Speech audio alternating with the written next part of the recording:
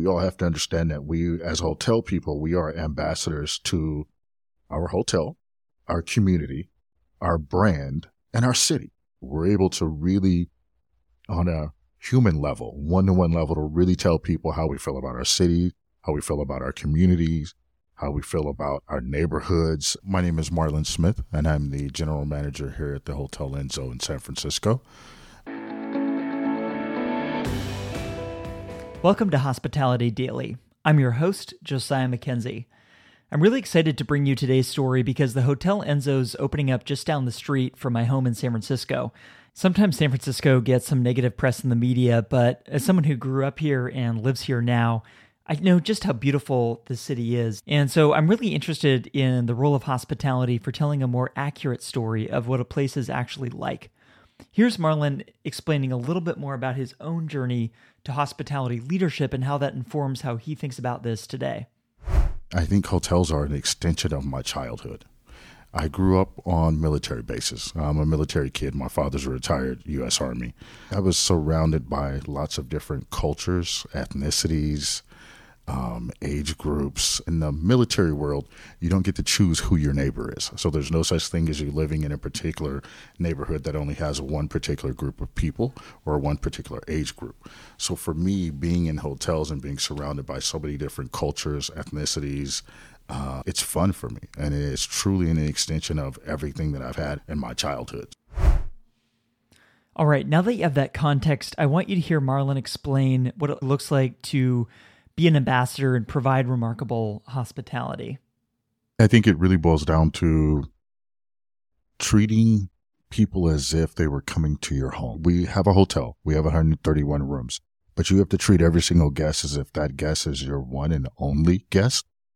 And you have to think of their needs and the attention to their needs like you do when you bring someone to your house. Like naturally, if you see someone in your house and you think that they're cold, you're going to ask them, are you cold? Would you like me to turn on the heater? Would you like something to drink? But there are a number of questions that are always out there because you're always worried about how they feel and whether or not they're comfortable. And then naturally you want them to come back.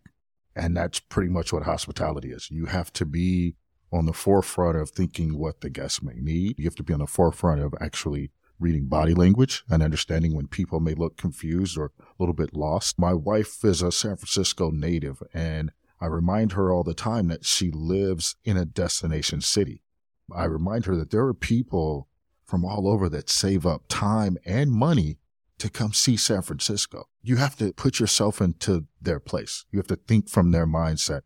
And you want them to have fun just like you want to have fun whenever you go anywhere else. And so that's what it's about. I think it's understanding empathy and just putting yourself in other people's shoes. And from there, I think everything else works itself out because the intent is there and it's a good intent and it's a true effort that's made. I love this approach and this mentality to providing hospitality. And I asked Marlon how he hires the sort of person who can provide this kind of welcome to guests. It's all about the conversation that we have within the interview. It's about the eye contact. It's about how this conversation feels. I usually bring in another manager as well so that it ends up being a 3-person conversation because I want to see how that person moves around the room. I want to see their eye contact. I want to know the things that they're interested in. I want to know places that they've been, things that they've done. For me, a good portion of what we do in the hotel industry is learning to listen and be empathetic to people's needs and situations. And so for me, it's really about the conversation that I'm able to have with the employee because they're going to have to connect with my guest on an emotional level. And if they can connect with me on an emotional level, then I'm pretty confident with them connected with my guests later on. We are the true ambassadors. It's one of those things where when I go on vacation with my family, let's say I'm in Hawaii, I don't remember the GM of the hotel. I don't remember the director of sales.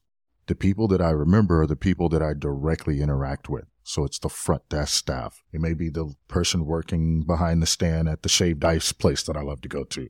But that's what we do as travelers. We go to those people and we ask those people for information, and they provide us the keys to the local experiences.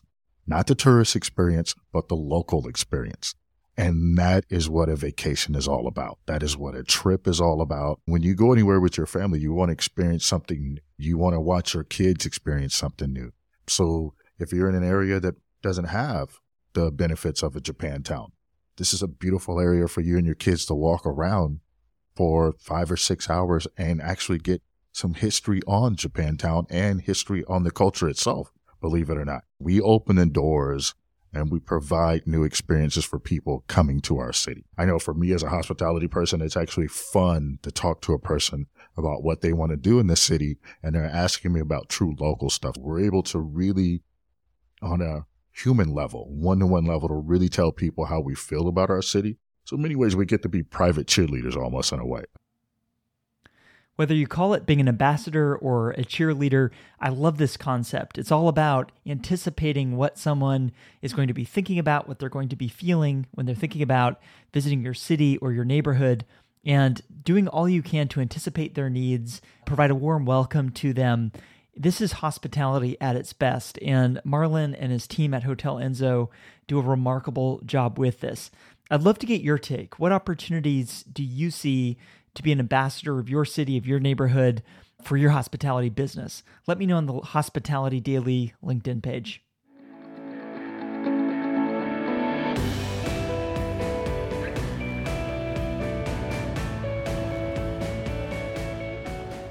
Hospitality Daily is brought to you by hoteloperations.com, my website that shows you how to empower your teams to deliver results. Every Monday morning, I publish a weekly briefing that includes new case studies, research, and how-to guides that I've written with input from top hotel operations leaders around the globe. Sign up to receive this for free at hoteloperations.com/newsletter. I'm also working on another project that might interest you. People often ask me what technology they should use to run their hospitality business. It's hard to know which of the many different property management systems is best. Rather than answering this question myself, I want you to hear the experiences of others. So I'm creating an independent guide with and for hotel operators about this. If you're interested, you can learn more and request early access at propertymanagementsystems.com. Again, that's one word, propertymanagementsystems.com. And that's it. If you enjoyed this episode, please consider sharing it with a friend or colleague. If you have any feedback, I'd love to hear from you. You can email me, editor@hospitalitydaily.com. Thanks for listening, and I'll see you next time.